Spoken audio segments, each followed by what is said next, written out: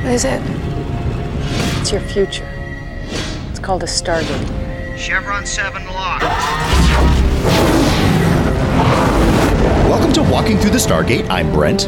And I'm Zach. This is episode 188, and we'll be talking about Stargate Atlantis' episode The Siege, parts 1 and 2, but not the next one. Not the next one. Yeah, we got a cliffhanger, Brent. We got a cliffhanger. Oh my God, I was not expecting that. I was expecting some kind of resolution here, Zach. Yeah, we didn't get that. No. All right, friends. Hi, friends. We're an independent podcast. And if you like what we got going on, you can support the show at buymeacoffee.com/walkingthrough, or you can go to our website at wtts.space and click on the little coffee cup icon on the bottom right corner. There you can buy 1 or 2 or 5 coffees, maybe more if you'd like. And if you really like what we've got going on, you can click the words Walking Through the Stargate. It takes you to the page buymeacoffee.com/walkingthrough, and there you can sign up for memberships. Memberships are like the monthly recurring things, if you wish, if that's your jam. Thanks everybody to those that have signed up for that monthly recurring thing, and for those that just buy us a coffee. It's great. It's very nice. It's very helpful. We also have some wish list items. There's a couple of things to make the show run a little better. I got a couple of mics and a mixer on there. Like that's proper like wish list type stuff. But also on there is an item that's not a wish for me, but might be a wish for you. It's the wish list item of watch more terrible television. That's where we will watch the next 2 episodes of the non-canonical animated series Stargate Infinity. If it funds, we'll do it. We'll do a couple of episodes. We'll post it on the main feed. If it doesn't fund, then I luxuriate in the knowledge that I don't have to see another animated frame of that show ever again. I would die a happy man. But if you want to make me not so happy, that's an option that exists for you, that you can do that. And if anyone in your life wants to listen to this superb Stargate content, you can recommend our show and tell them that they can find us on Google Podcasts and on Spotify Podcasts, Apple Podcasts, Amazon Podcast, and iHeartRadio podcasts. However, my personal favorite is the thing that they really should do. They should get themselves a podcast aggregator, search Walking Through the Stargate. They'll find us, click the little plus or add or subscribe or whatever button, and voila, when we post an episode, then that's they'll hear our dulcet tones in their ears. Ooh, we have dulcet tones. We can from time to time. Wow, it's a thing that happens. It does happen. So Zach, yes, Brent? If a person wants to confirm that the tones that we elicit are dulcet, and that they or perhaps let us know that indeed they are not dulcet, how might they reach out and set us straight and or confirm our suspicions? So if you have the proper adjective for our voices, whatever that adjective may be, incidentally, adjective is a word within English grammar that describes a noun. We, in this case, are the noun, and the adjective, like dulcet or something else, would describe our voices. Actually, the noun would be our voices. Yeah, the nouns don't even know. Yeah, that's right. So, if you know the proper adjective, yes, email us at walkingthroughthestargate@gmail.com and let us know. Yes. Or you can go to the Facebooks and tell the whole Facebook world what that is. Or you can go to the Discords and tell everybody who's on the Discords. Yes. Well, in our channel, I guess you could go to other channels and say that. Yeah, of course you could. Yeah, you could be like, But if you wanted to talk to our group, you do that by going to the website, wtts.space. And then in the upper right-hand corner, there's a little button that's for the Discord. It's like a little smiley face game controller type of thing. And you click on that button, and it takes you to the Discords. And then you join. And that's as simple as it is. That's all it takes. And then you can share with us what you believe our proper voice adjective should be. Yep. Those are all good possibilities. Those are fine choices. So I think, Brent, we have no other choice but to delve into the season finale of season 1 of Atlantis. Yeah. The Siege, parts 1 and 2. Let's get into it. Okay. So the director for these episodes, is Martin Wood. Mm-hmm. This is his 6th and 7th directing credits out of 7. He did Rising, parts 1 and 2, so he began the season and he ended the season. He also did the mid-season cliffhanger with the Storm and the Eye, and then threw in that the Brotherhood. So other than Rising, all of his episodes are definite article something. And I bet you he wanted it to be The Rising, and they were like, how about just drop the. How about just Rising? Yeah, yep. The teleplay for this episode, for part 1, is Martin Garrow. It's the 6th of 6 credits this season. He did Childhood's End, The Storm, The Eye, Hot Zone, and The Brotherhood. Mm-hmm. And part 2 is by Joseph Malazzi and Paul Mully, who, this is their 3rd of 3. Suspicion and Home is what they did. So that's their teleplay stuff. Guest actors. We've got a host of guest actors for this episode. We have Paul McGillion as Dr. Carson Beckett. We've got David Nichol as Dr. Radek Zelenka. By the way, this is the episode where Radek gets his first name. Oh! Up to this point in time, he was just Zelenka, and in this episode, he is named, his first name is revealed as Radek. Yeah, they're very nice, yes. Yeah. We've got Craig Veroni as Dr. Peter Grodin. Christopher Heyerdahl returns as Holling. Apparently, he was in Japan and had to fly to Vancouver for a day to film his little scene there, and then he had to fly back to Japan. Yeah. Good for him. Things you do. Dean Marshall as Sergeant Bates. James Lafazanos as the Wraith. Yep. Chuck Campbell as Chuck the Technician. And then we also have Rob Avery, who played Lieutenant Miller in this episode. And he is known for Stargate stuff, at Deadlands, and The Judge. These are early 2000 things. In fact, those were his credits. Those 3. Yep. So The Judge is a TV miniseries in 2003. He played Perry in an episode of that miniseries. That was his first IMDb credit. I think he does stunts and other background stuff like that. This was the guy that was flying to the satellite with. Yep. Yeah. He had a bit of a wooden style that I was like trying to as in I wonder if he was a stunt actor. Yeah. Anyway. So then that's basically what we've got for part 1. For part 2, we need to talk about Clayton Landy, who plays Colonel Dylan Everett. And he wrote his own mini biography on IMDb. Okay. And so we've got to read this. I meant to look. There's some points in this that suggest when he wrote this, and I meant to look that up, and I ran out of time yesterday. So here it is. After 40 plays, 40 films, 180 TV episodes, and 85 commercials, Clayton stopped counting. He has been a professional performer, mime, actor, director, producer, writer, and teacher for over 45 years.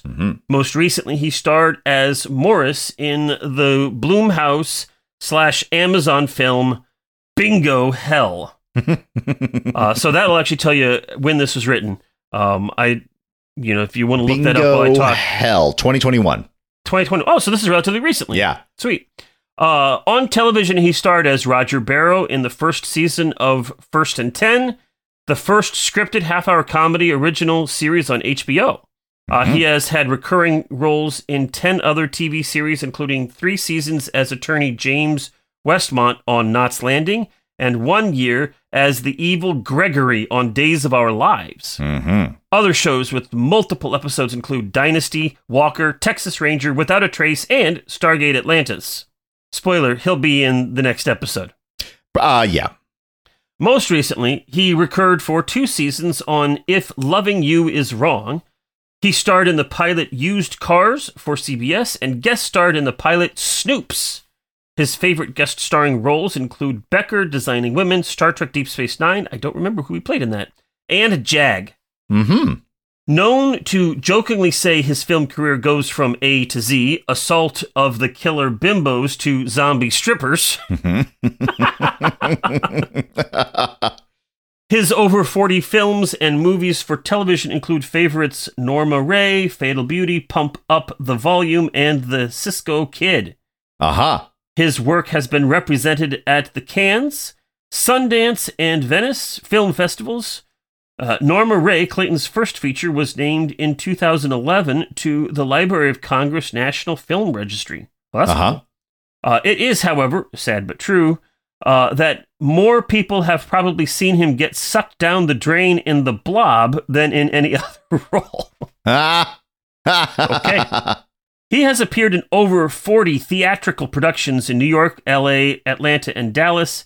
He received a Drama Log Award, an LA Weekly Award, a Maddie, a Garland Award, and a Los Angeles Drama Critics Circle nomination for his performance as Luther Adler in the critically acclaimed production of Names at the Matrix Theater in Los Angeles. Mm-hmm. He created the role the following season in the off-Broadway production. He also received a Drama Log for producing the multi-award-winning Andrea's Got Two Boyfriends. Mm-hmm. He's got a CD. Now I'm going to sum up some stuff. He's got training from the University of Houston and some other master classes and such, including with Marlon Brando. Oh, nice. He teaches scene study for The Working Actor and Get Out of Your Head at the Alliance Theater. He is the first vice president of the SAG-AFTRA Atlanta Local. He led the creation of the Muriel Moore / Danny Nelson SAG-AFTRA Conservatory and served as its chair for 7 years. Mm-hmm. He served 4 previous terms in the Atlanta Local SAG-AFTRA board as president, second vice president, and secretary. He was awarded an honorary union number for his work towards the SAG-AFTRA merger.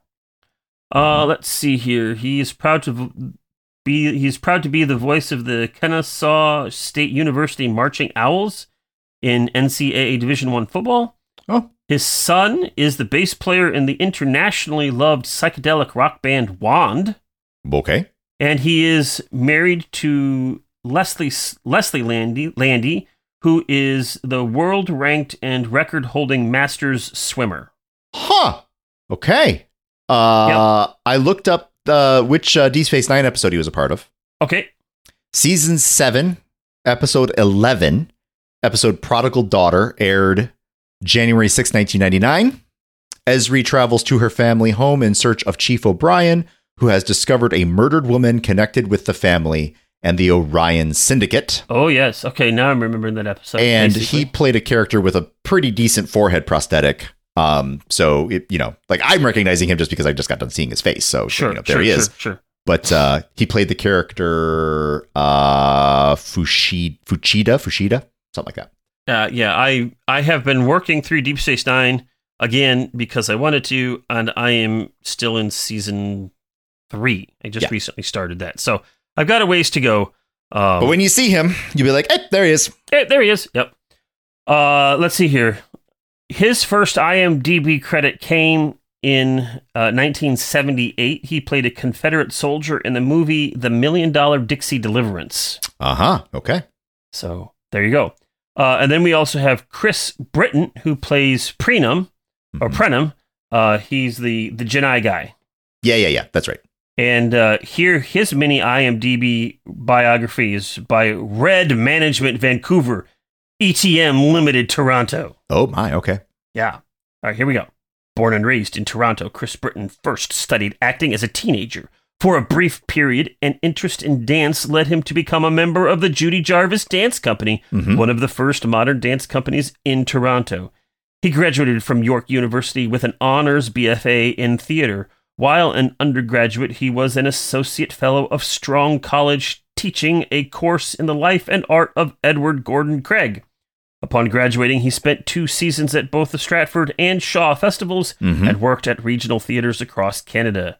In 1980, Chris started the first Artists Action Network within Amnesty International that worked for the release of imprisoned artists.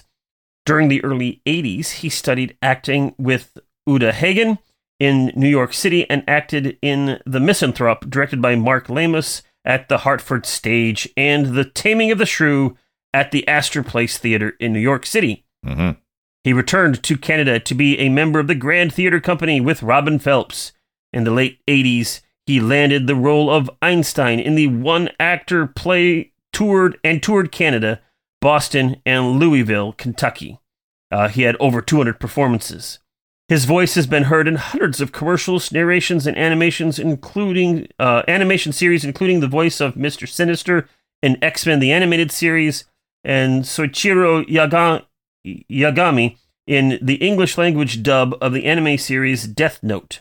Mm-hmm. In film and television, his talents as a character actor can be seen in roles such as the evil Rambout Kemp in Peter Greenaway's Night Watching, the KKK leader opposite Forrest Whitaker in Deacons for Defense, the mad film critic in John Carpenter's Cigarette Burns, and in The Final Cut opposite Robin Williams.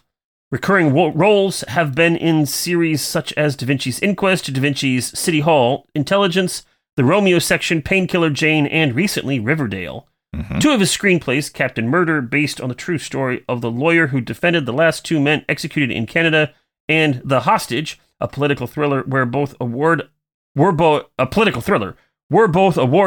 a fellowship in the Praxis screenwriting competition. His third screenplay, The River, is about the tragedy of residential schools. Chris Britton and his wife, actress Gwyneth Walsh, divide their time between LA and Vancouver and frequently return to Toronto to work and spend time with their daughter. Mm-hmm. His wife there, Gwyneth Walsh, we've actually seen her before. She was on Stargate SG-1. She played the Tok'ra Kelma, who later gave her life for the Queen Egeria in, I'm blanking on is it The Cure, I think? It's the episode in the 6th season where they find Tritonin. Yeah, I can't remember. Yeah, you're probably right. Right. It's probably The Cure. But Gwyneth Walsh, Chris's wife, was that Tok'ra woman in that episode. Yep. He was in the Kung Fu The Legend Continues in 1994. So there you go. There we go. Another connection. It all comes back. Yes. And then we have his first IMDb rating. IMDb credit came in 1979 in the movie The Brood. He was man in Auditorium. Okay. Sure. He was a man in an auditorium. He was a man in an auditorium. Boo! You stink. Get out of here. Yeah, pretty much. And then finally, I want to mention David Orth, who plays Captain Radner. He's the one barking orders on to the various soldiers who are defending Atlantis. Yeah. His mini IMDb biography was by Oklahoma Kid. Okay. It's a lot shorter. Okay. David Orth was born and raised in Kitchener, Ontario, Canada. He has had many leading roles in various TV shows, including most notably The Lost World as Edward Ned Malone. Mm-hmm. He has also starred in Beyond Reality, the Ray Bradbury Theatre, and many others. Mm-hmm. David has been taught by some of Toronto's leading acting coaches. They are Anthony Cheatham, Susan Bristow, and Ron Leach. Mm-hmm. David is also an alumni. No, he's not an alumni. No, he's an alumnus. He's just an alumnus. Yes. Or, if you wanted to shorten that to go alum, that word work too. Yes. But not alumni. He's a member of the alumni. He is, but that's not how it says here. Great. David is also an alumnus for the famous acting troupe Second City, which spawned its predecessor, The Compass Player. Mm-hmm. David is also known for his accents, with range from English, Irish, and Scottish, among others. Okay. In his spare time, he likes to stay in shape. I like to stay in shape, too. Round is a shape. He likes to stay in a different shape. Well, I like moving my arms and legs so that my shape consistently changes. He likes holding still. Okay. Hey, more power to you. He also likes riding motorcycles and taking care of his dog, Rory. So I was looking through this, and occasionally for various people in IMDb, they have trivia things for him. Yeah. For them. And so David has some trivia in this. It goes like this. As many actors, he has waited tables as a what else waiter. Okay. There you go. Oh, you see, there should have been there should have been a twist in there because, he waited tables as a server. Ooh. Yeah. Yeah. No. He was a waiter.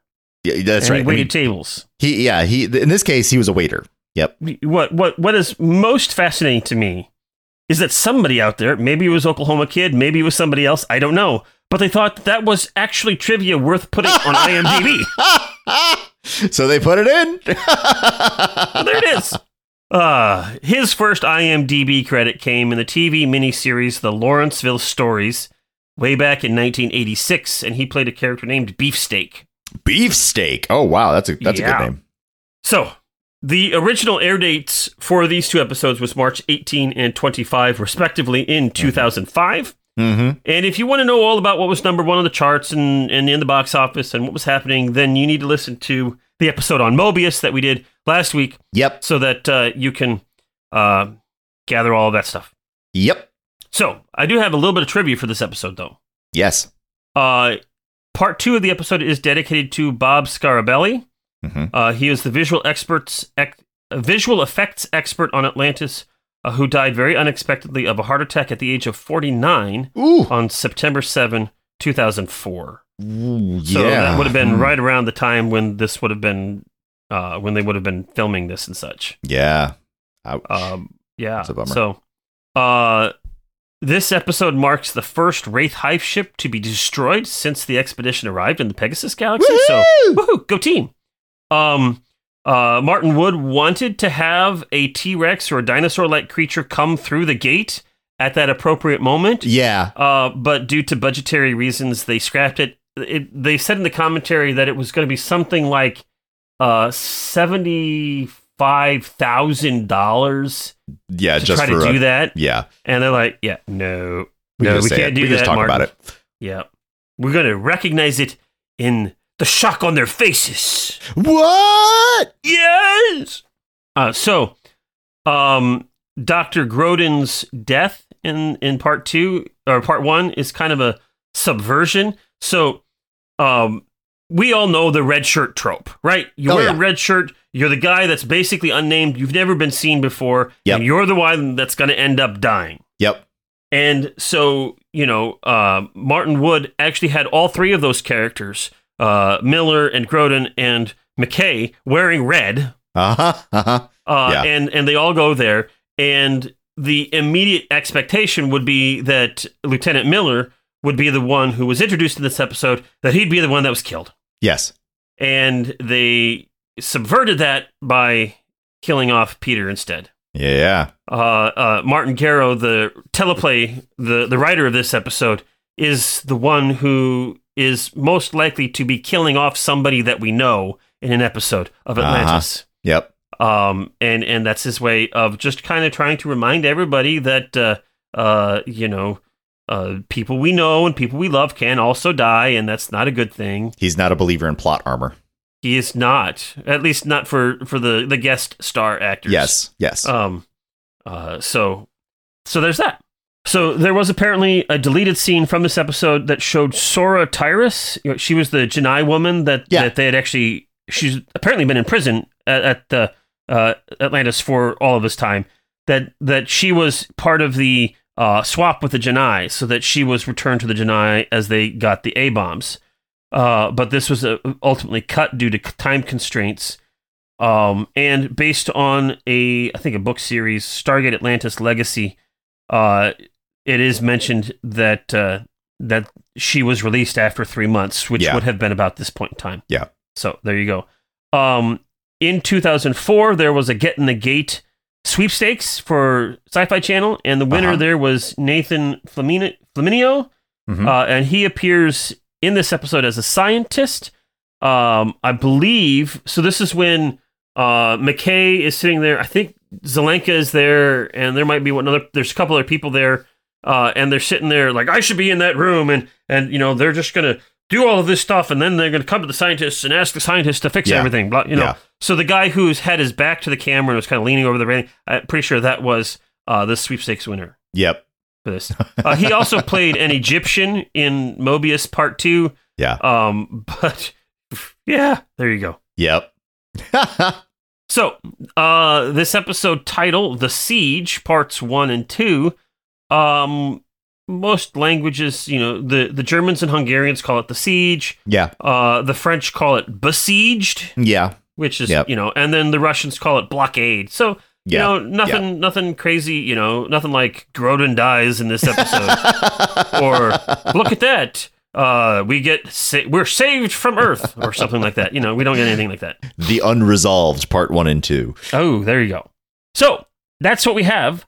It's time for the synopsis, Brent. Yeah. And I asked you to produce the synopsis for this week because of my time constraints during the week. And so I'm going to turn the mic over to you and invite you to share with us this synopsis. Yes. So I want to point out real quick, friends, that when Zach writes the synopsis, he writes the synopsis.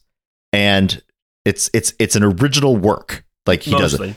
When I acknowledge, but still, it's very original. When I write the synopses anymore, I am once again pulling to my good friend ChatGPT for this stuff because I am finding it hilarious to be doing this stuff, but in no way is this actually better.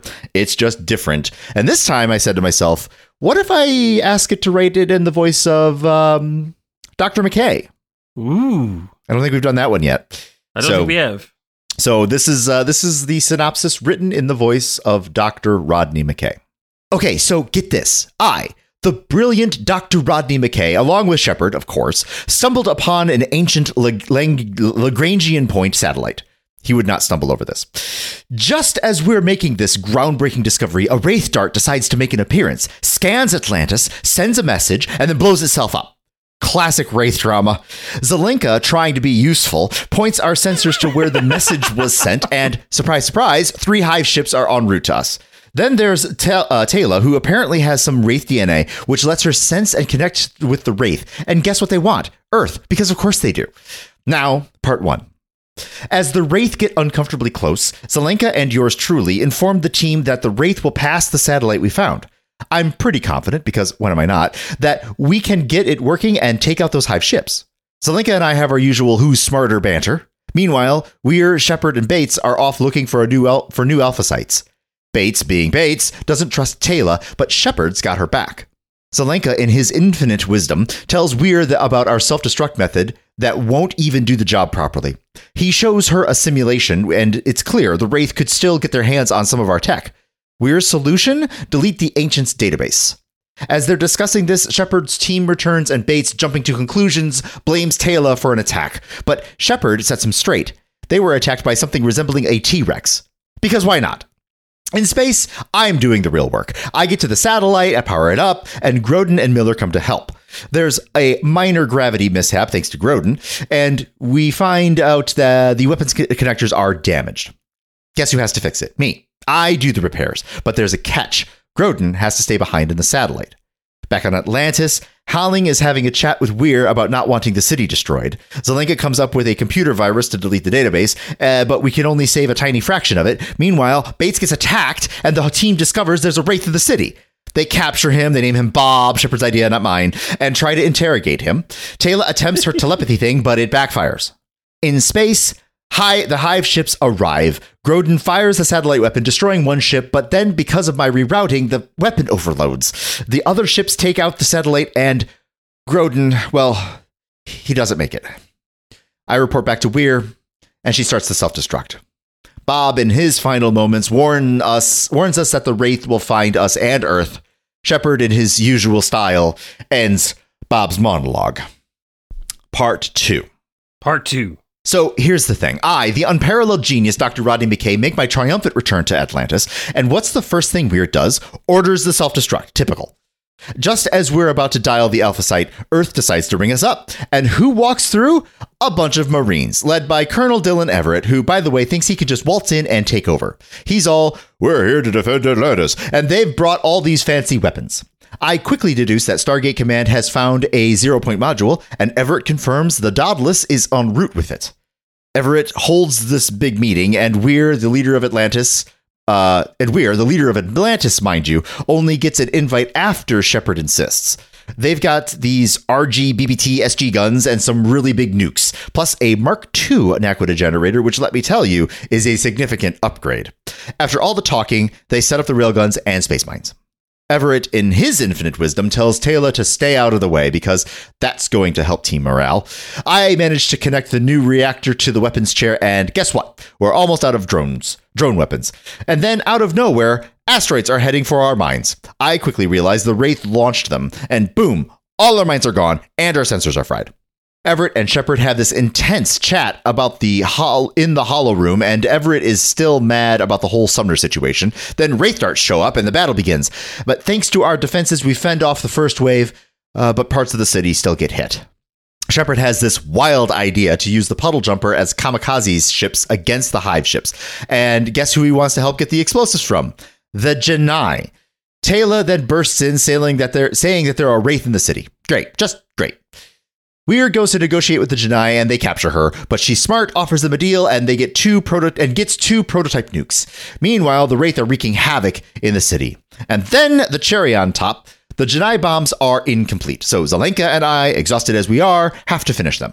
Shepard's plan works, but then we run out of Naquadah for the reactor, so Shepard, being Shepard, decides to fly the jumper into a Hive ship himself. And as he is heading in, Wraith are everywhere, then Everett gets cornered. And then, as I'm watching the clock, Shepard's about to detonate the nuke. To be continued. To be continued. Yes. Oh, boy. Yeah. Oh, boy. Okay, Britt. Yeah. This is a big one. Okay. First things first, because I let that cat out of the bag. I am extremely interested in seeing how this resolves. Very much so. It got to the end and I audibly said, wait, what? Because I didn't realize that we were 43 minutes in to part 2. And so that then leads into the compliment of that this story was extremely engrossing. There's definitely parts that I thought didn't need to be there. I thought that We Are Getting Captured didn't need to be there. It didn't really seem to add anything. What it did was it showed that the Janai just didn't willingly give bombs. Like if we went from I'm going to go convince the Janai to hand us over our bombs to I'm back with bombs, then we wouldn't have had that interlude of that the Janai gave them up after being jerk faces.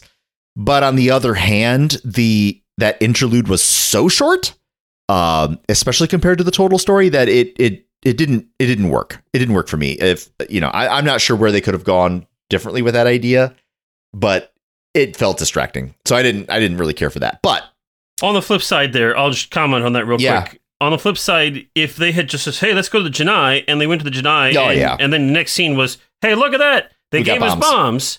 That would have felt out of place too. Oh, yeah. So, yeah, I respect that was tough because another criticism of the story was that I once again was feeling like this was like a feature film story that got crammed into 86 minutes of television. Like your standard feature running at least 90, maybe longer, could have benefited from even those few extra minutes. But this wasn't it. And they were doing a 2-parter, and maybe I'll feel better after I watch, episode 3. But that was, that was something that I was noticing. But, other than that, my gosh, they pulled out the stops, like the practical effects of weightlessness that they did in the satellite at first. I thought they did a tremendous job, an absolutely tremendous job of making that visually look realistic. And I was kind of noting as that was happening because, I couldn't help but try to look at it and go, all right, are they doing that 2001: A Space Odyssey thing where they're suspending the actor from the ceiling? And I'm like, no, I'm pretty sure they're not doing that. I'm pretty sure it's just David Hewlett kind of moving his body in a way that emulates weightlessness, and he's probably standing on something that's like moving a little bit too to help. So in fact, they talk about this in the commentary. Yeah, they have this like parallelogram box that he's standing on. Yeah, and then you balance there on one foot. Yep, and you kind of let the other foot kind of dangle out there, and that just kind of gives you the wibbly wobbliness of being weightless. Yep. And then in the appropriate scenes, if you needed to, you just erase the parallelogram. Yeah, and then he's floating. Yep. Yeah. No, I thought they did a tremendous job with that, and then also the actors did a pretty good job with like the athleticism of it. to hold your body in certain positions to emulate as if there's absolutely no gravity acting on it. I thought they did a good job. And yeah, boy, so bringing it to the story, man, like this was all right. I think that I think I was seeing a bit of a gap in the story when it was revealed that the darts could suck up people like they normally do, right? So they sucked up the entire crew of that one gun before Ford arrived and took over shooting the thing, right? And it felt like that should have been the Wraith's primary method of neutralizing the defense of the city, was vacuuming all the people that are shooting the guns at them, and then that it becomes a lot harder to shoot guns when there's no people. But that didn't happen. There were a lot of twists along the way that felt pretty clever, and like the throwing asteroids at the mines, I thought was a nice unexpected development. Like oh, okay, clever, like they detected these things and they decided to use space rocks to take care of it. That's pretty effective, all right. I thought that the asteroids were going to be hurled towards the planet, like, oh no, but they didn't want to destroy the gate. Right. So yeah, I mean, like it was fairly well thought out. There was parts about it that I was like, yeah, a little bit wibbly wobbly on, but overall I really, really liked it. And I don't know if there's a whole lot to say about the characters and or the acting necessarily. This didn't really advance many characters because it didn't need to. This is the story of what the heck's going to happen. Like, right. How the heck are they going to get out of this? And I don't know. I don't know how they're going to get out of this. I hope that we have an armada show up, because that would be really cool. Just saying. That's all I'm saying. But yeah, I mean, it's doing a proper cliffhanger. It's making me really want to see the next episode big time. And I enjoyed the trip as we got there. I think that, once again, but unexpected, or, to be expected, Aiden Ford kind of doesn't really have a lot going on other than running to spots and shooting guns. Yep. Unfortunately, even Taylor doesn't really have a lot to do, because even her, like, one moment of being a complete and utter just like awesome hero gets beaten down because her superpower is ineffective against the Wraith in the room. I would have liked to see that scene directed a little differently, where the Wraith was a lot more afraid, because this is unknown stuff, right? They figured out that she was doing that because they were reverse doing it. In that sense, it's not completely foreign, but on the other hand, this dude has been cut off from, well, no, they communicate telepathically, right? Some degree. Yeah. So, I don't know. I would have liked her to have more power in that moment than she did. You can still have the same situation of her getting thrown off. Like, you can have your super awesome, powerful hero be thwarted. That's a thing. Yeah. But it was kind of an instant shake off. And so that didn't really feel all that good. And, our main characters, they kept in line. They did, like, I think that, McKay, I don't necessarily think that Shepard is quite the, the number one character that Joe Flanagan's billing puts him in. I think that McKay is actually kind of showing up to be the one who has the more interesting and more engaging things to do with the story. That might change, and that certainly wasn't true the whole season, but I'm just acknowledging, like, in the past several episodes, it's been like McKay who's actually the person who is really moving the thing in good directions. Sure. I'm really, really happy that Zelenka is getting more time. Like, it's really fun having those two on screen together. It's working really well.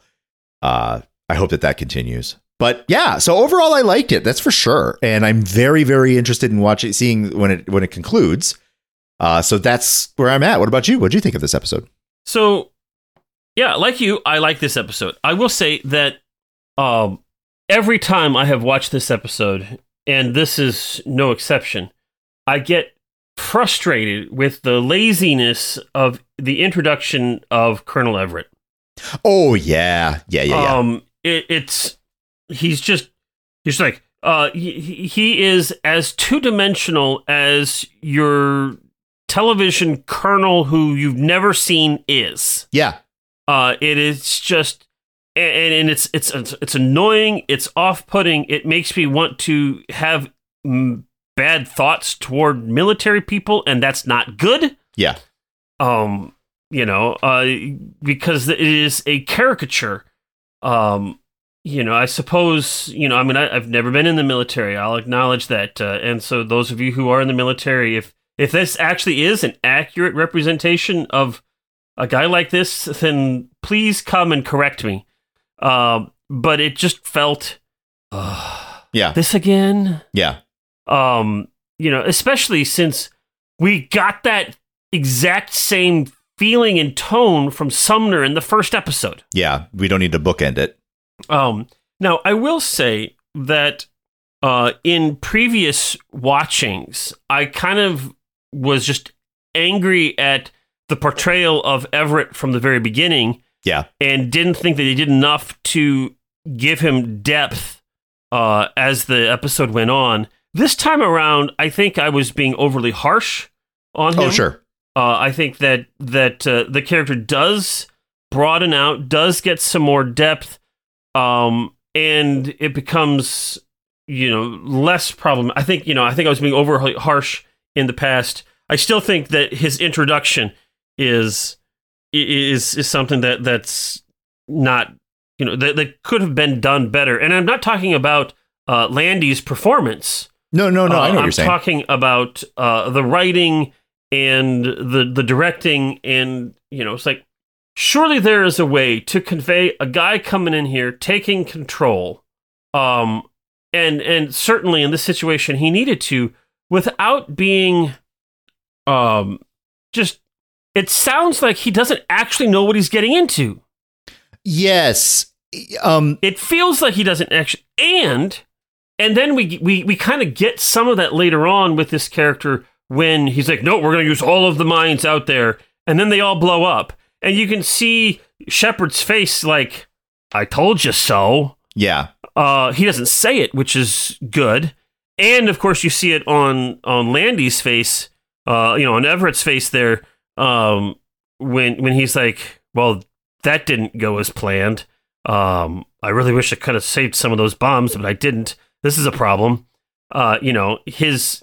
So you saw that in his face, but if you were going to take out that Janai stuff, yeah, then this is the area where I would have wanted to see it spent in fleshing out that process. It needed more, and we didn't get it, and that makes me bummed.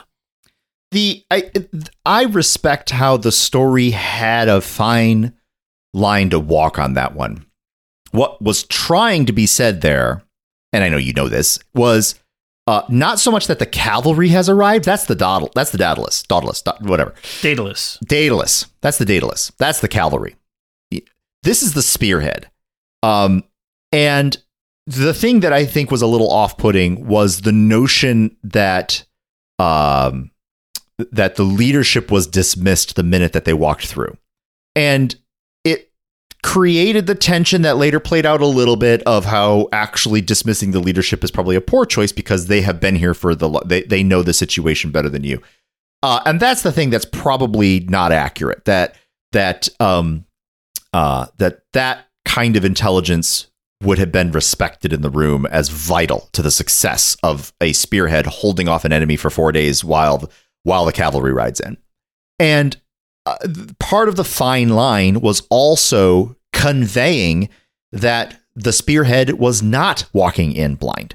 The spearhead was apprised as best as it could be with the information that was transmitted, several episodes ago, right, with that little burst. And so the emotion that needed to be conveyed in that moment, if I were to rewrite that or redirect it, I would have tried to strike that balance of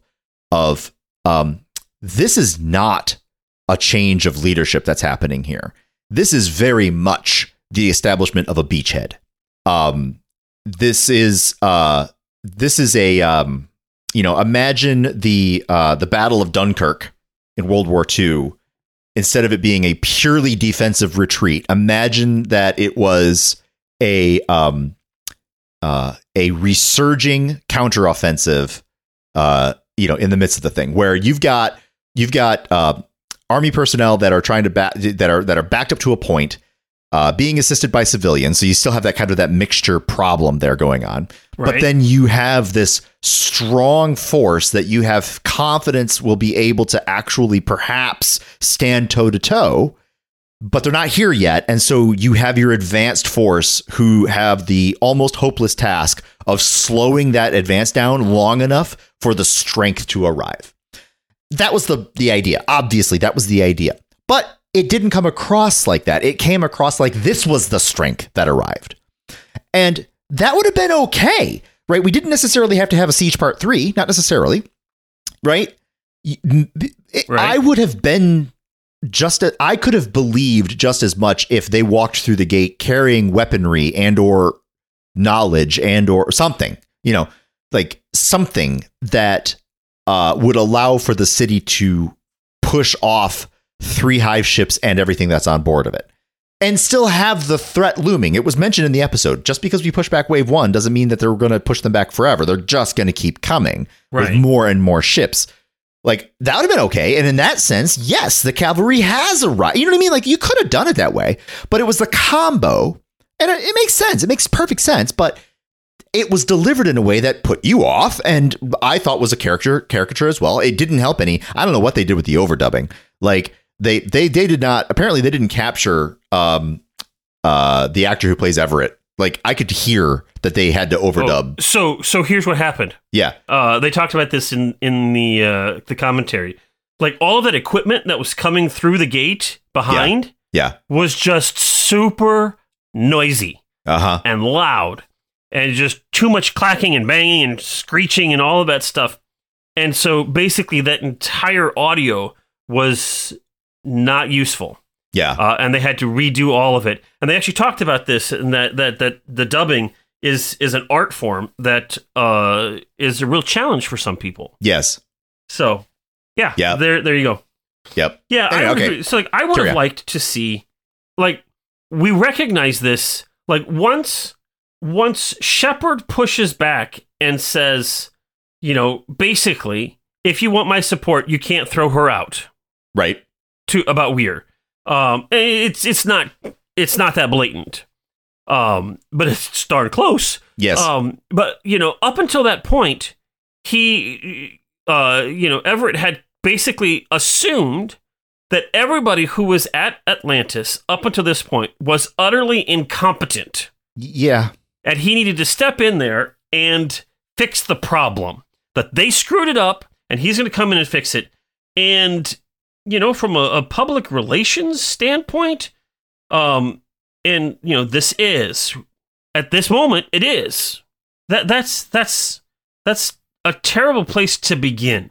Mm-hmm. And it reinforces the stereotype that has been placed in my mind through TV shows and movies that, and the Army recruiter when I was an 18-year-old who said, "Oh, we're not just a bunch of dumb guys with guns."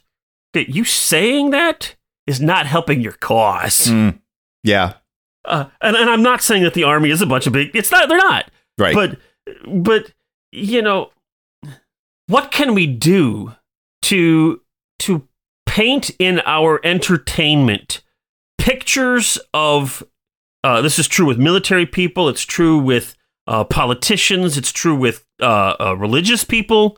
That creates not a continual development of the least common denominator stereotype, and create rich pictures and complexities of who these people are in their various occupations. And it can be done if it's done, like smartly, even with characters who aren't main characters, mm-hmm. right? Like Shepard even Ford, to some degree, he's been underdeveloped. But then of course, you look at Carter and O'Neill and Hammond and such. There's all sorts of pictures of military people who are very competent and compassionate, and they're willing to take charge, and they're also able to their three-dimensionality is there. And this is a character, because he's a main character in this episode, and spoiler, he's going to be a main character in at least The Siege Part 3. Yeah, I just spoiled that for you, but who cares? Yep. But if that's the case, then do the work, people, to make him a three-dimensional character.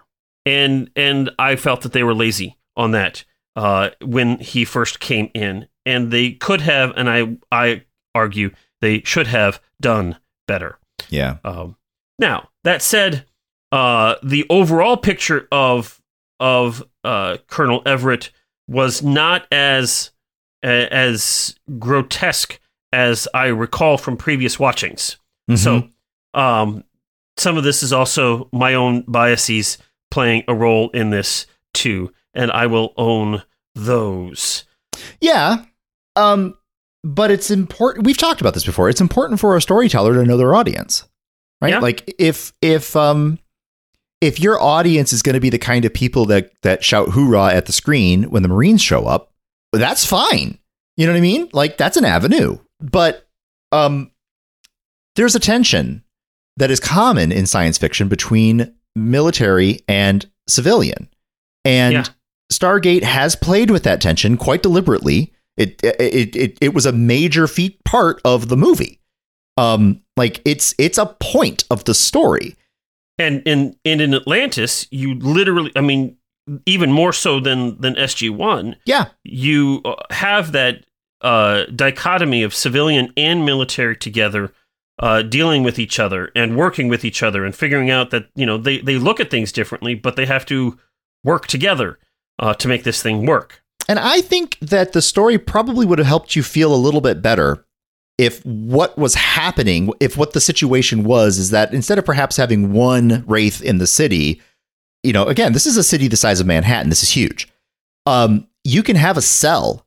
You can even have 100. You can even have a couple hundred of Wraith in the city and have them be undetected. Because if this is the size of a Manhattan island and your expedition is 200 people, mostly based in a central tower, it's very realistic to imagine that you don't have any control over entire sections of the city.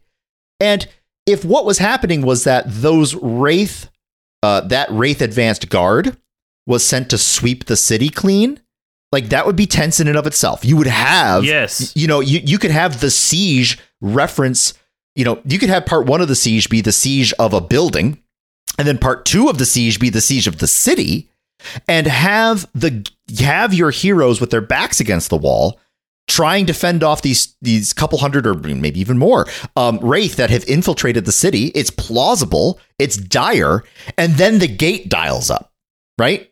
And then instead of having Marines with their gear and we're going to take over now, you have them coming in hot and they help repel the first siege. And then you can have a bit more appreciation when they start barking their military jargon and such like that. And then you can still have that tension in there because emotions can be high. You know what I mean? Like, you have the recipe for a little bit of aggression, verbal aggression between the military side and the civilian side that makes sense and doesn't feel like it's a little out of place. And it certainly doesn't feel like the military dudes are like coming on in and bonk, bonk, bonk, we're in charge now. Like, right. It's a bit more organic and dynamic. And then you can still you can have yourself in the exact same place where now you're setting up guns around the city and you're about ready to fend off the hive ship arrival. You know what I mean? Like, you could be in the exact same spot you need to be. The ultimately it comes down to Everett's assumption walking in is that these civilians were incompetent. Because he walks in and immediately says, "I'm in charge. Shut up."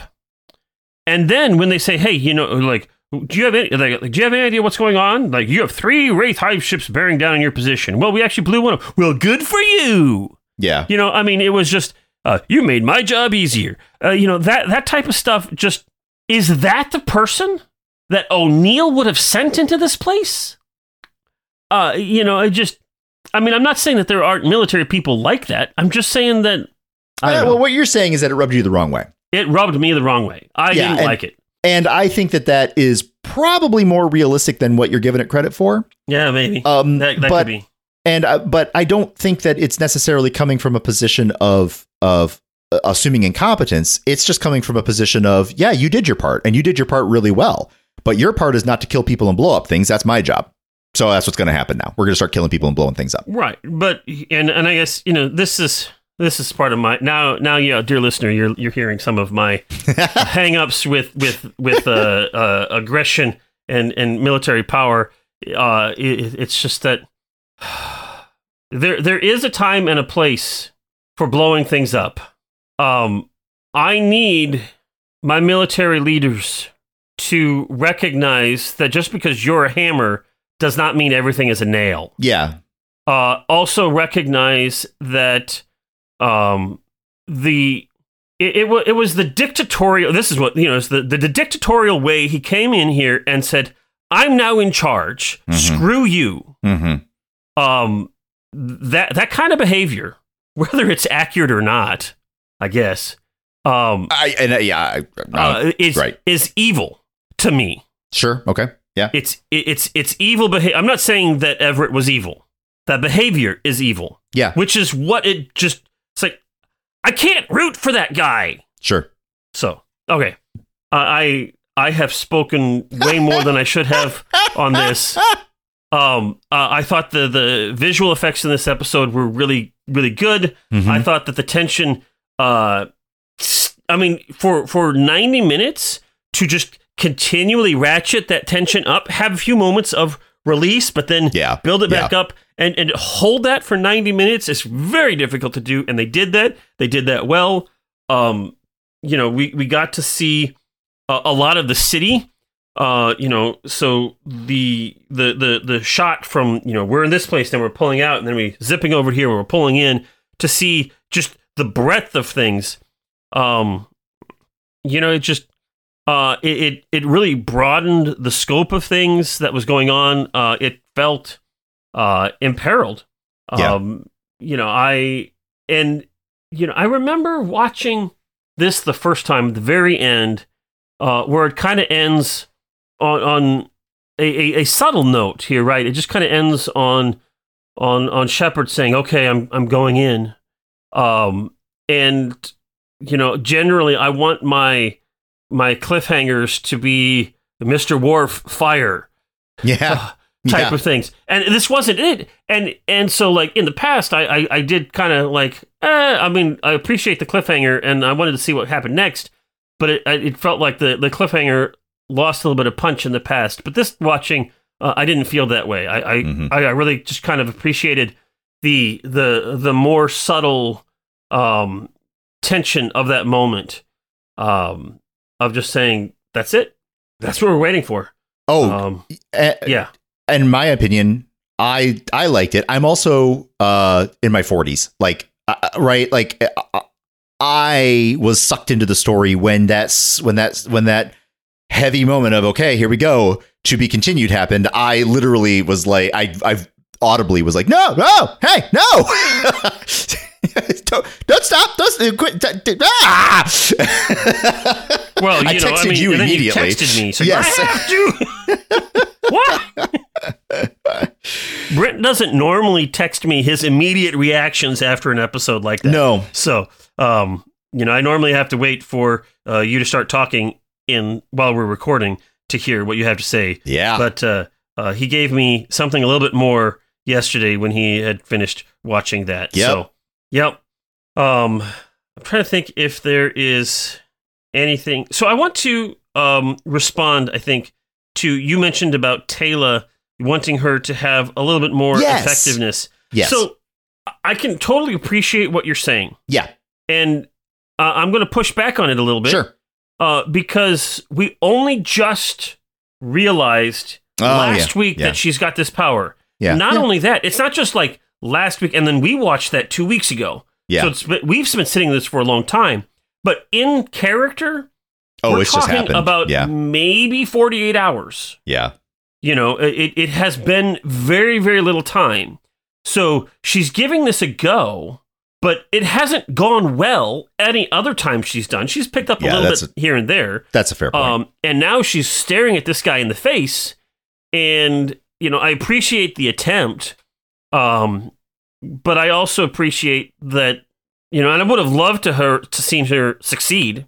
And I think that would have been plausible. But also, the fact that she didn't really succeed is very realistic to me. And it makes sense, given that this is a person who, has been living with this for mere moments. In my imagined rewrite, when I'm talking about how you have a couple hundred Wraith in the city sieging the central tower, and then you have your Marines come through to repel it, which would have been, I thought, pretty cool. I think you probably could have used that moment to set up. You could have had Teyla succeed in a she just finds out that there's actually a couple hundred, and you know what I mean, like.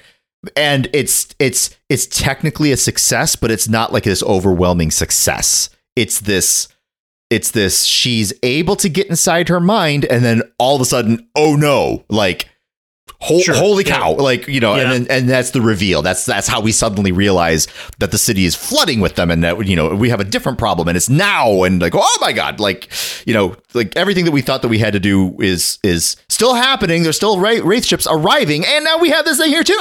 Like, I thought that'd have been cool if that had gone that direction. So, like, given what we know about the Wraith, I think that would have had to rewrite kind of some of the story how they arc got there? Of the season. Sure. Because if you had 200 Wraith on the base, plausible as it might be, that by itself would have been your cliffhanger. That by itself would have been your big problem, not the 3 Wraith hive ships. 3 Wraith hive ships and 200 troops on the ground. Our heroes pretty are epic. toast. Epic. Our heroes are toast. Given what it takes to kill one of those Wraith. Well, that's fair. That's very fair. 200 versus 200 fair. Plus a hive ship. We're toast. Our heroes do not come out of that with a win. That's fair. They might not come out with an L, but they don't win. They don't win that. Now, that would have been its own story, which would have been fascinating and all that stuff. But there you go. It's not this story. It's not this story. And we have to talk about this story to some degree. Yeah. Yep. That's the rules. Yeah. I think overall, I like this story. I think it's a really good cliffhanger. It's a good way to draw upon everything we've seen in this season leading up to this point. Without, it's like, as you mentioned, there's not a lot of character development here because we don't have to. This is the episode when we take all of that character development that has happened, and we insert it into a stressful situation. Yep. Of epic proportions. And I think that they did a pretty good, realistic job of having those characters react to this stressful situation. Yes, I would agree.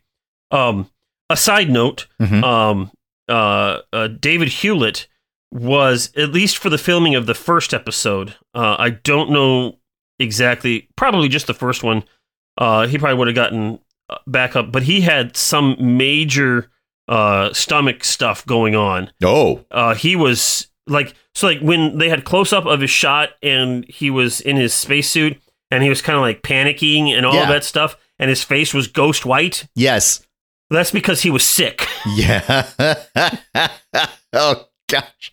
I hear those stories, and I had never really had a desire to be an actor. Not really, but you put yourself in. I put myself in those types of shoes of like, yeah, I wonder what it's like to do that. And then you hear these stories of how, like, unfortunately, when what you're trying to portray is distress, if what you are actually experiencing in real life is distressful, then the director's like, oh, this is perfect. Let's keep shooting. And you're stuck acting with a stomach bug.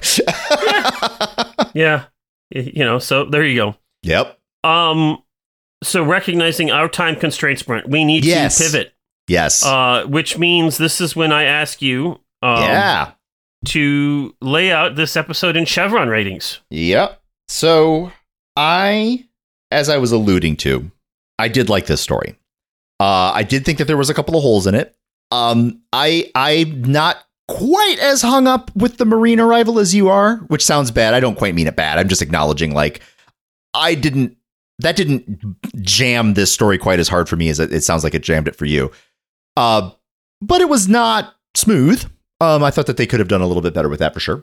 But overall, I'm excited to see what happens next. Now, that's going to, in my opinion, give a bit of an artificial bump to this thing, that I am excited for what happens next. I can't tell you if we rewatch this show again, if I will feel as magnanimous toward it after we watch the conclusion of this story. You know what I mean? Like right now, It's got the charm of, I'm not sure how this is going to resolve.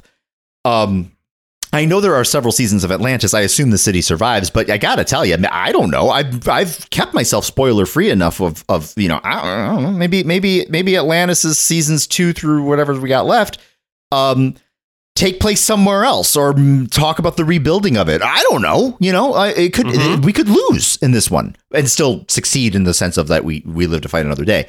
I don't know. We'll find out. So I liked the story. Even though I'm ready for the next part of it, I liked how it ended. I thought the characters did a fine job with what they were given.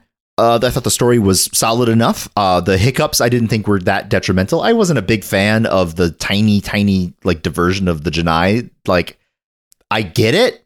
I'm not hypercritical, but so out of 7, this is a 6. I think I worry that upon a rewatch, I might think of more of it of a 5 or a 4, because maybe those weak spots really are weak. But right now, they're not that weak for me. So I'm enjoying it. So 6 out of 7 for me. What about you?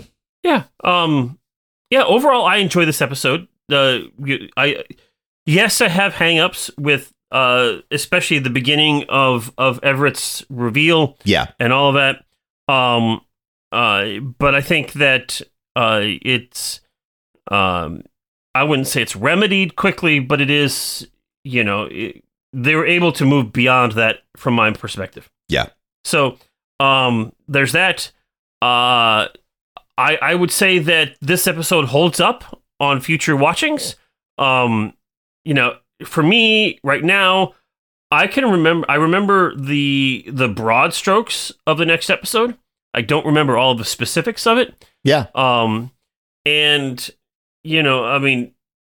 remembering like the 2-part episode that I remember really delving into as a young person was Best of Both Worlds Part 1 and 2. Yep. End of season 3, beginning of season 4 of Next Generation. And the second half of that doesn't hold a candle to this tension that is revealed at the end of the first half of it. Yes. But it also doesn't diminish that tension of it. Right. So this episode, I think, in a similar way, I can't remember exactly how it ends, or how it, everything is resolved specifically. I know the broad strokes. But even knowing that, setting that, this episode still holds up. Yeah. Good. So with it, but is it a perfect episode? No. Is it the height of television? No. Neither is Bane. That's I completely disagree. But anyway, stop that. So with all of that, I think that I am going to agree with you and give this a 6. Yeah, very 7. Nice. Yeah. So we have some Facebooks. Yeah. And I know we have some Discords and some emails. Yep, so let's get started on these Facebooks here. Yeah. All right. We start with Kim. Hi, Kim. Kim says, Zach, feel free to edit anything you feel might be spoilers. Okay. Editing on the fly. All right. So Kim says, my favorite Atlantis episode so far. Oh, yeah. You have Stargate Command sending in the artillery and troops to save the day, and, well, that doesn't go quite as planned. Mm-hmm. Poor Ford doesn't seem he didn't get to show us his true worth, did he? Yeah. Right. To me, this is an 8. Oh. She predicts 8 for Brent. Oh, my. Since there will be some stuff to digest, so much to digest, like his bagel.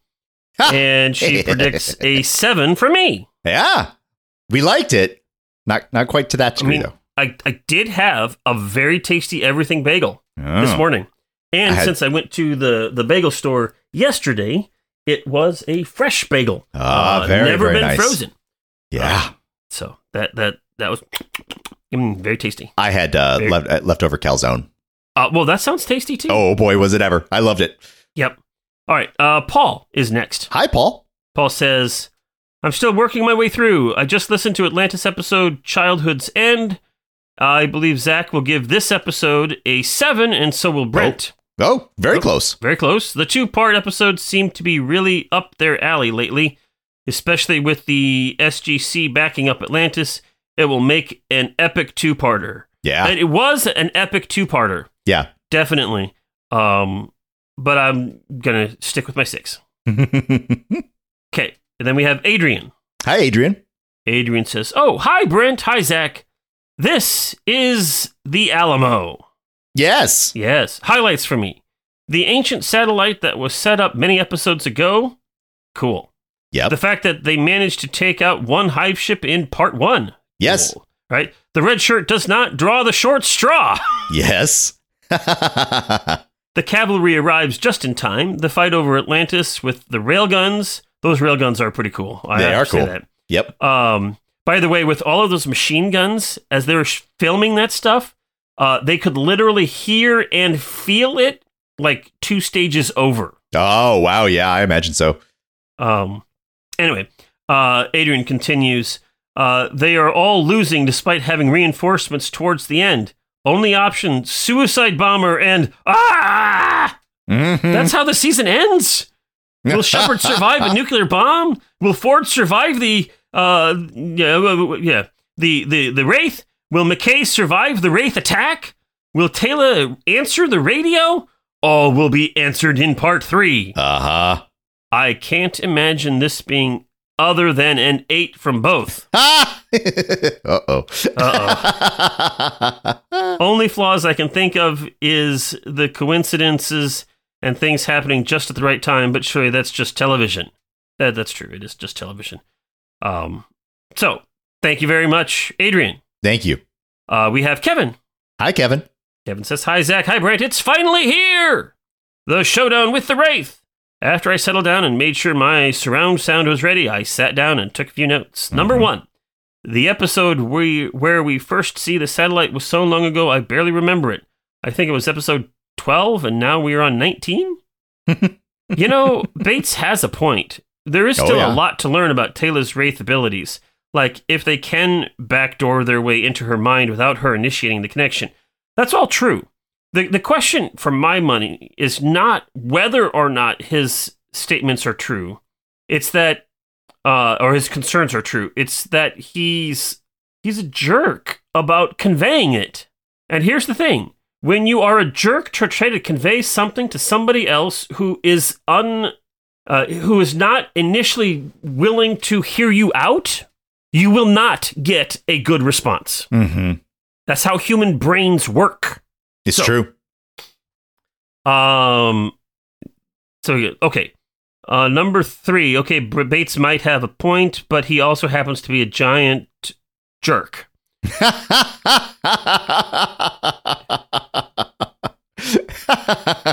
So he uses he does keep it PG, but he also uses yes, I would agree with you on that. If you want to know what Kevin actually says there, by all means, go to the Facebooks and read it. So, number 4. That's impressive. The Wraith was able to hit multiple targets without even aiming the stunner. Oh, yeah, that's true. That's true. Yep. Well, he's got special. VOX stands for Voice Operated Exchange. I see why they used the acronym. Yes. Yeah. Number 6. What are you doing? Is how I wish I could greet my.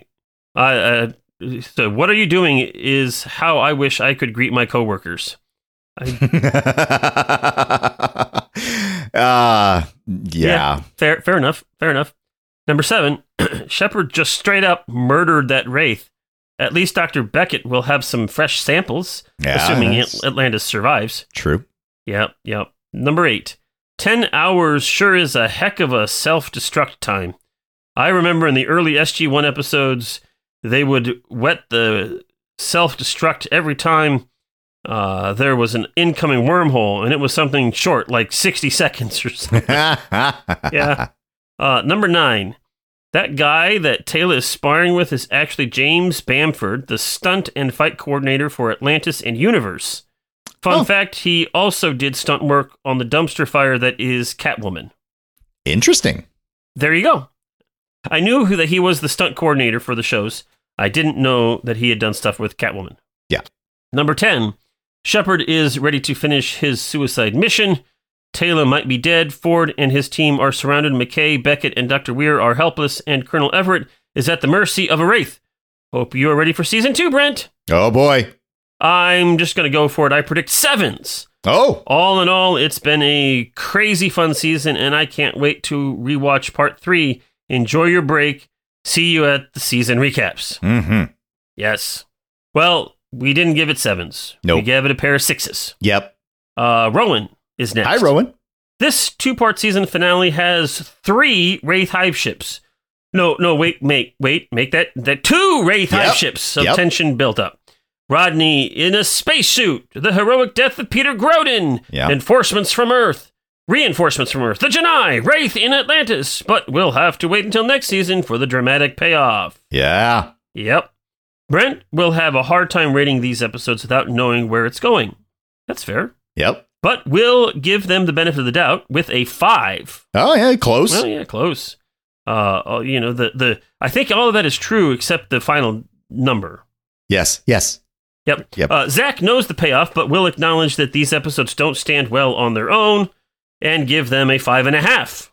Also close. Very close. These episodes have an IMDb rating of 8.3 and 8.6, which is a 5.5 and 6 chevrons, respectively, putting them in the top 25% and top 10% of Stargate episodes overall. Yeah, I can see that. Yep. Yeah, these are solid episodes. Yep. And well worth the ratings that people are giving them.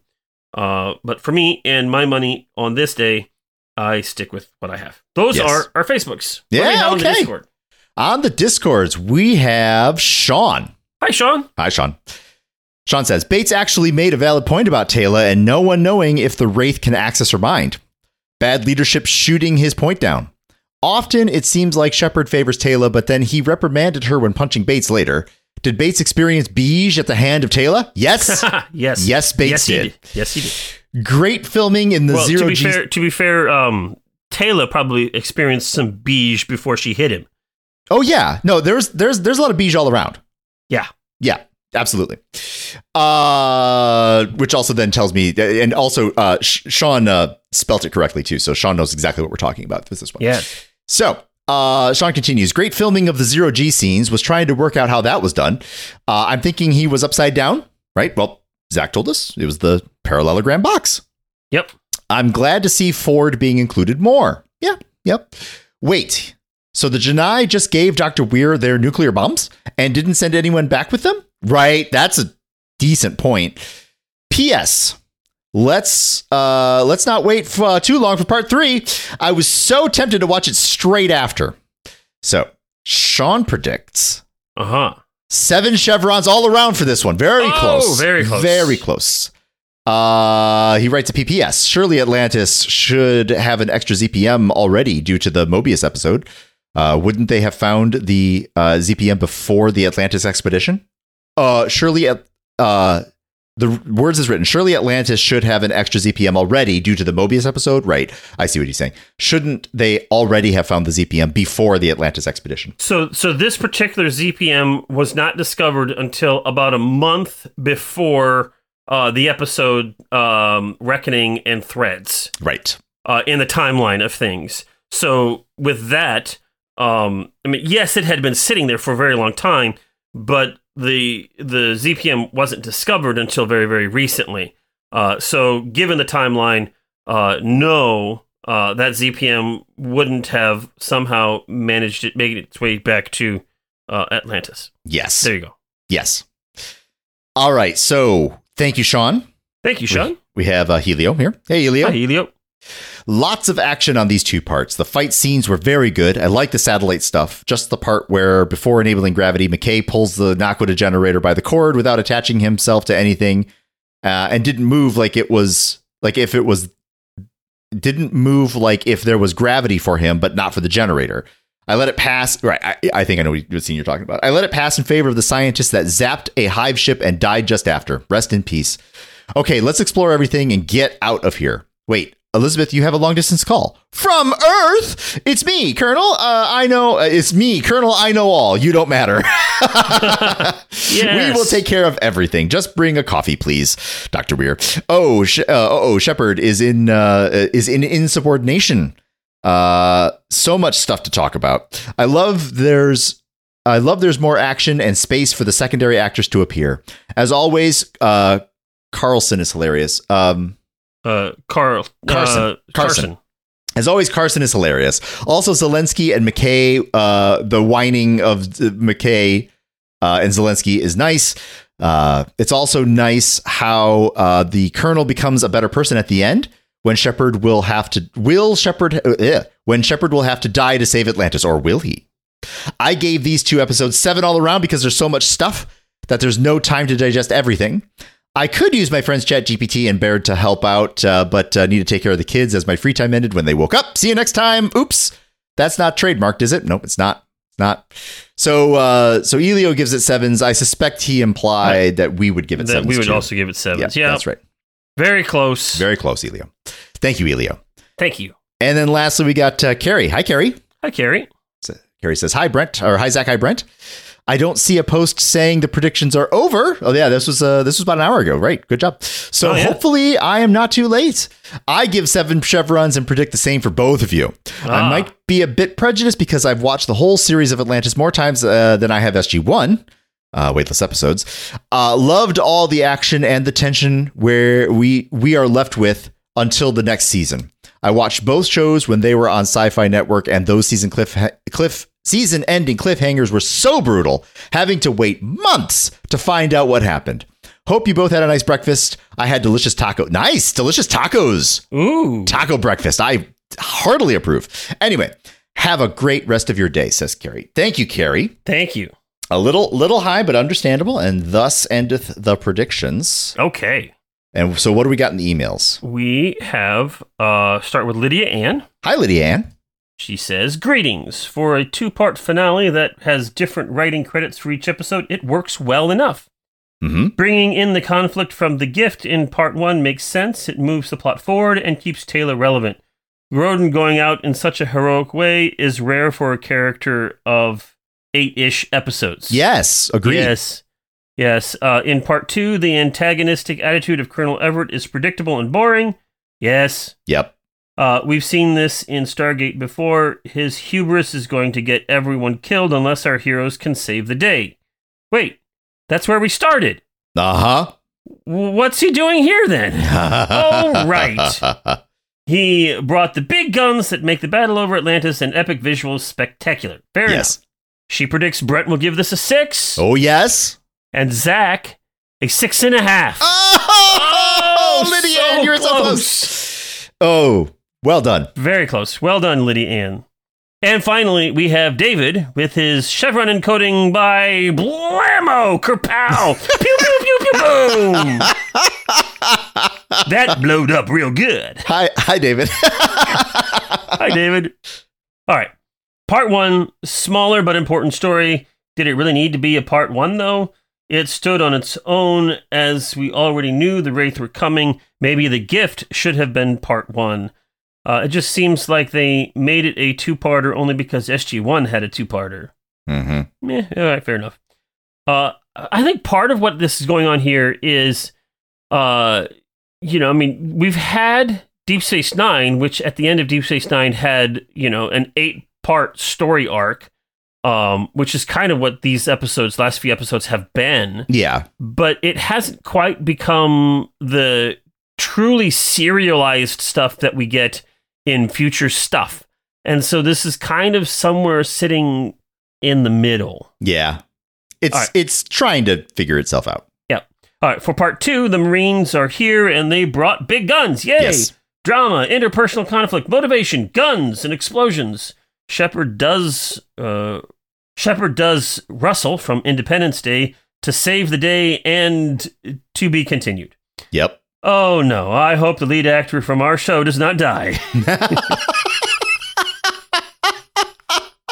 I hope this person whose face is on the front of the box cover does not perish. Yes. All right. He says, I liked part 2 more than part 1, but I did like part 1. Brent, 7 chevrons all around, but he probably liked part 1 better because it was more of a personal and character-driven story rather than just explosions and stuff. I mean, that's a fairer read, and I did like the explosions and stuff this time around. Yeah.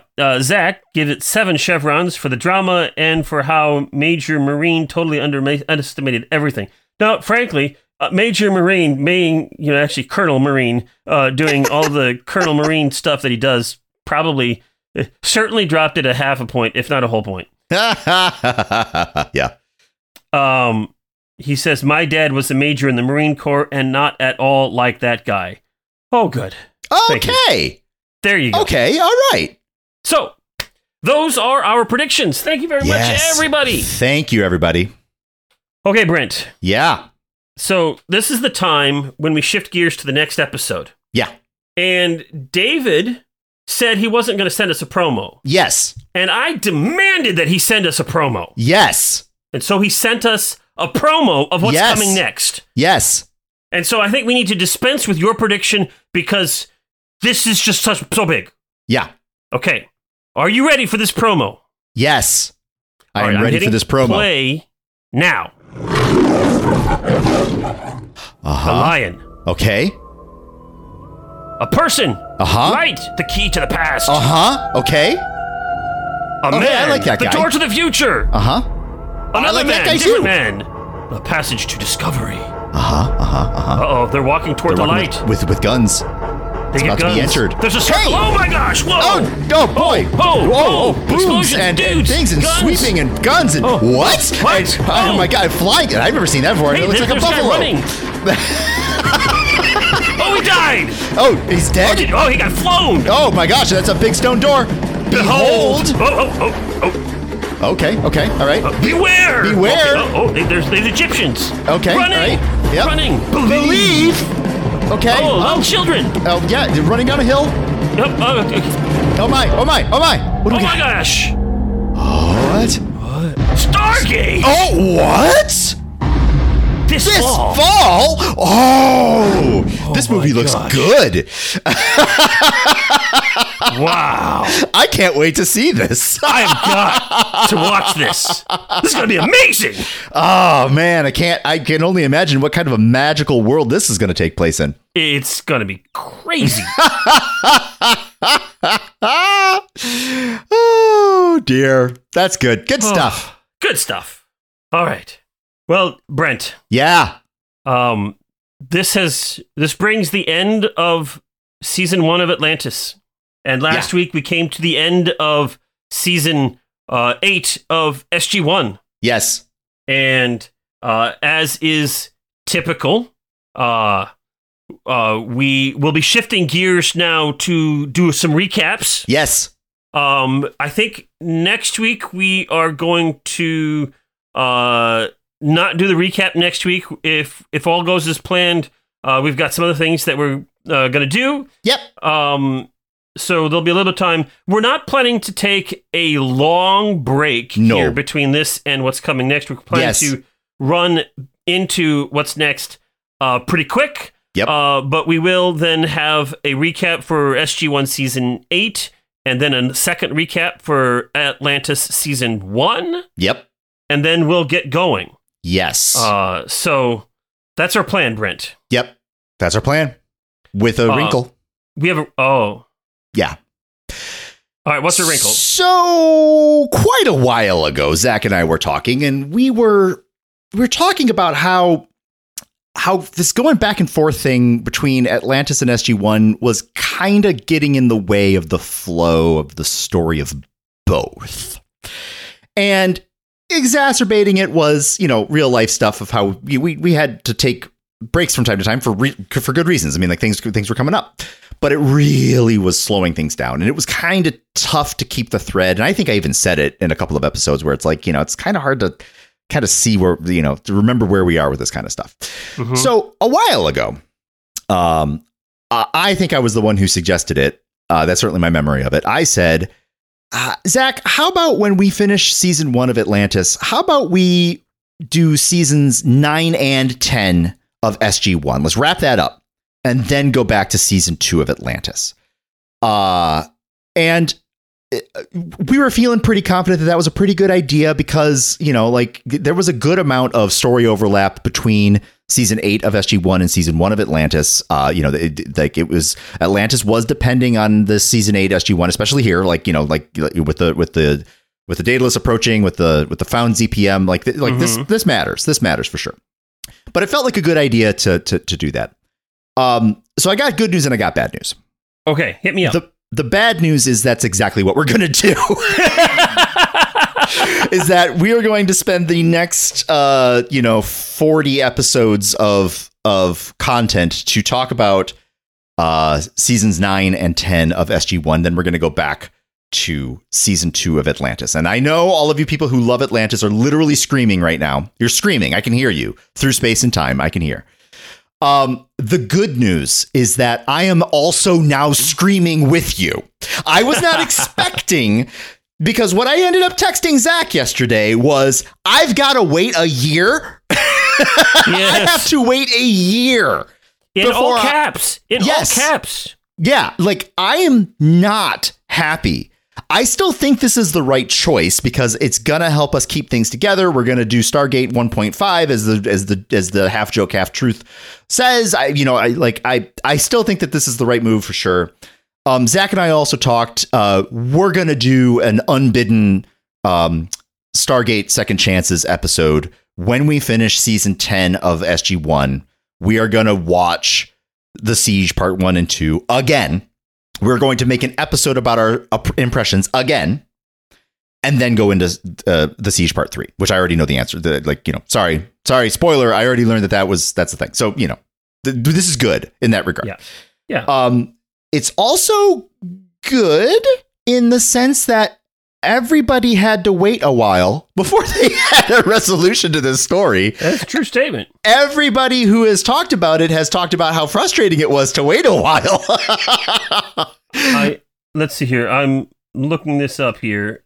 And I mean, it wasn't actually all that long. It was March to July. Yeah. It was a few months, but it was a good amount of time.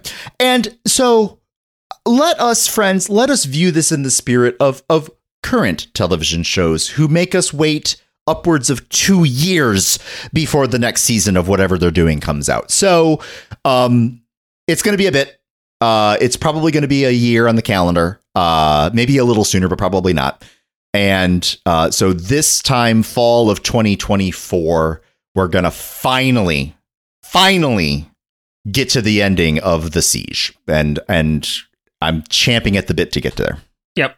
Yep. I don't really have anything else to add to that. Brent summed up kind of our thought processes there quite well. So thank you very much for going on this journey with us. Yeah, and I know absolutely. that this is a decision that's going to disappoint some of you, and I hope that you stick with us. Anyway. Totally. We're going to dig into seasons 9 and 10 of SG-1 and really chew on that story and experience that. And then we will return to the Pegasus Galaxy. Yeah. And explore all that there is to see in seasons 4 through 5 of this wonderful franchise sequel. I am very excited to do so. I still stand by this choice that we've made, but there was a moment where I was actively questioning it. That is for dang sure. I did tell him yesterday, well, we could change our minds. No, this is the right call. Yeah. But yes. So I get it. I understand. So if you have if you just experienced a rage moment and you need to yell at us, you are welcome to do that. Yes, send those emails to walkingthroughthestargate@gmail.com. Yes. And tell us how about all the things that were wrong and what we're doing. We're going to screw everything up. We're going to mess up the entire franchise 20 years later. You can go to town. Yeah, and, you can. Disparage our mothers if you really need to. I mean, I don't think that's necessary, but, you do you. Whatever. You're free to say what you want. If you are going to be disparaging anything, email us. We don't need that on the Facebooks or the Discords. Oh no, I'm pretty sure that admin privileges will happen if yeah. But by all means, with emails, you can be as vitriolic as you need to be. Gosh, please don't. This is coming from the softie. Of the two of us, I'm the softie. Bro. Yeah. Yes. So this is the right decision for us at this time. And since this is our podcast, this is what we're doing. This is how we're moving forward. It's how it's going to happen. But I figured we probably should let you know. Yep. So we will see you in a few weeks when we get into the recaps of these two seasons that we just finished. Yep. And we'll jump into season 9 of SG-1 shortly thereafter, and we'll keep going. Do a reminder that the 200th episode is coming up sooner than you think. Yeah. Sooner than even we think sometimes. Yep. And it's in 12 episodes. Yeah. So make your sock puppets. And we'll talk more about that when we get to the recaps. I mean, that's still 3 months. I mean, that's true. We still got times, but this is how my brain works. You tell me, and you say you have 3 months. You have 3 months. I'm like, oh yeah, I should do that. And then I think about it maybe a little bit, and then I wait to the last minute, and then I like panic. I'm like, and then I get it done. I mean, it's so then I'll help you out. I'll help you out, friends. It's not gonna be exactly 3 months. It's not gonna be December 30, but it's basically there's your target. And as we get closer to it, I'll just keep saying, all right, well, it's about this time. Better get it done. Yeah. Better get that sock puppet made. Yep. So that's the plan. That's what we're doing. So I think with all that, I say I'm Zach. Yeah. Okay. I'm Brent.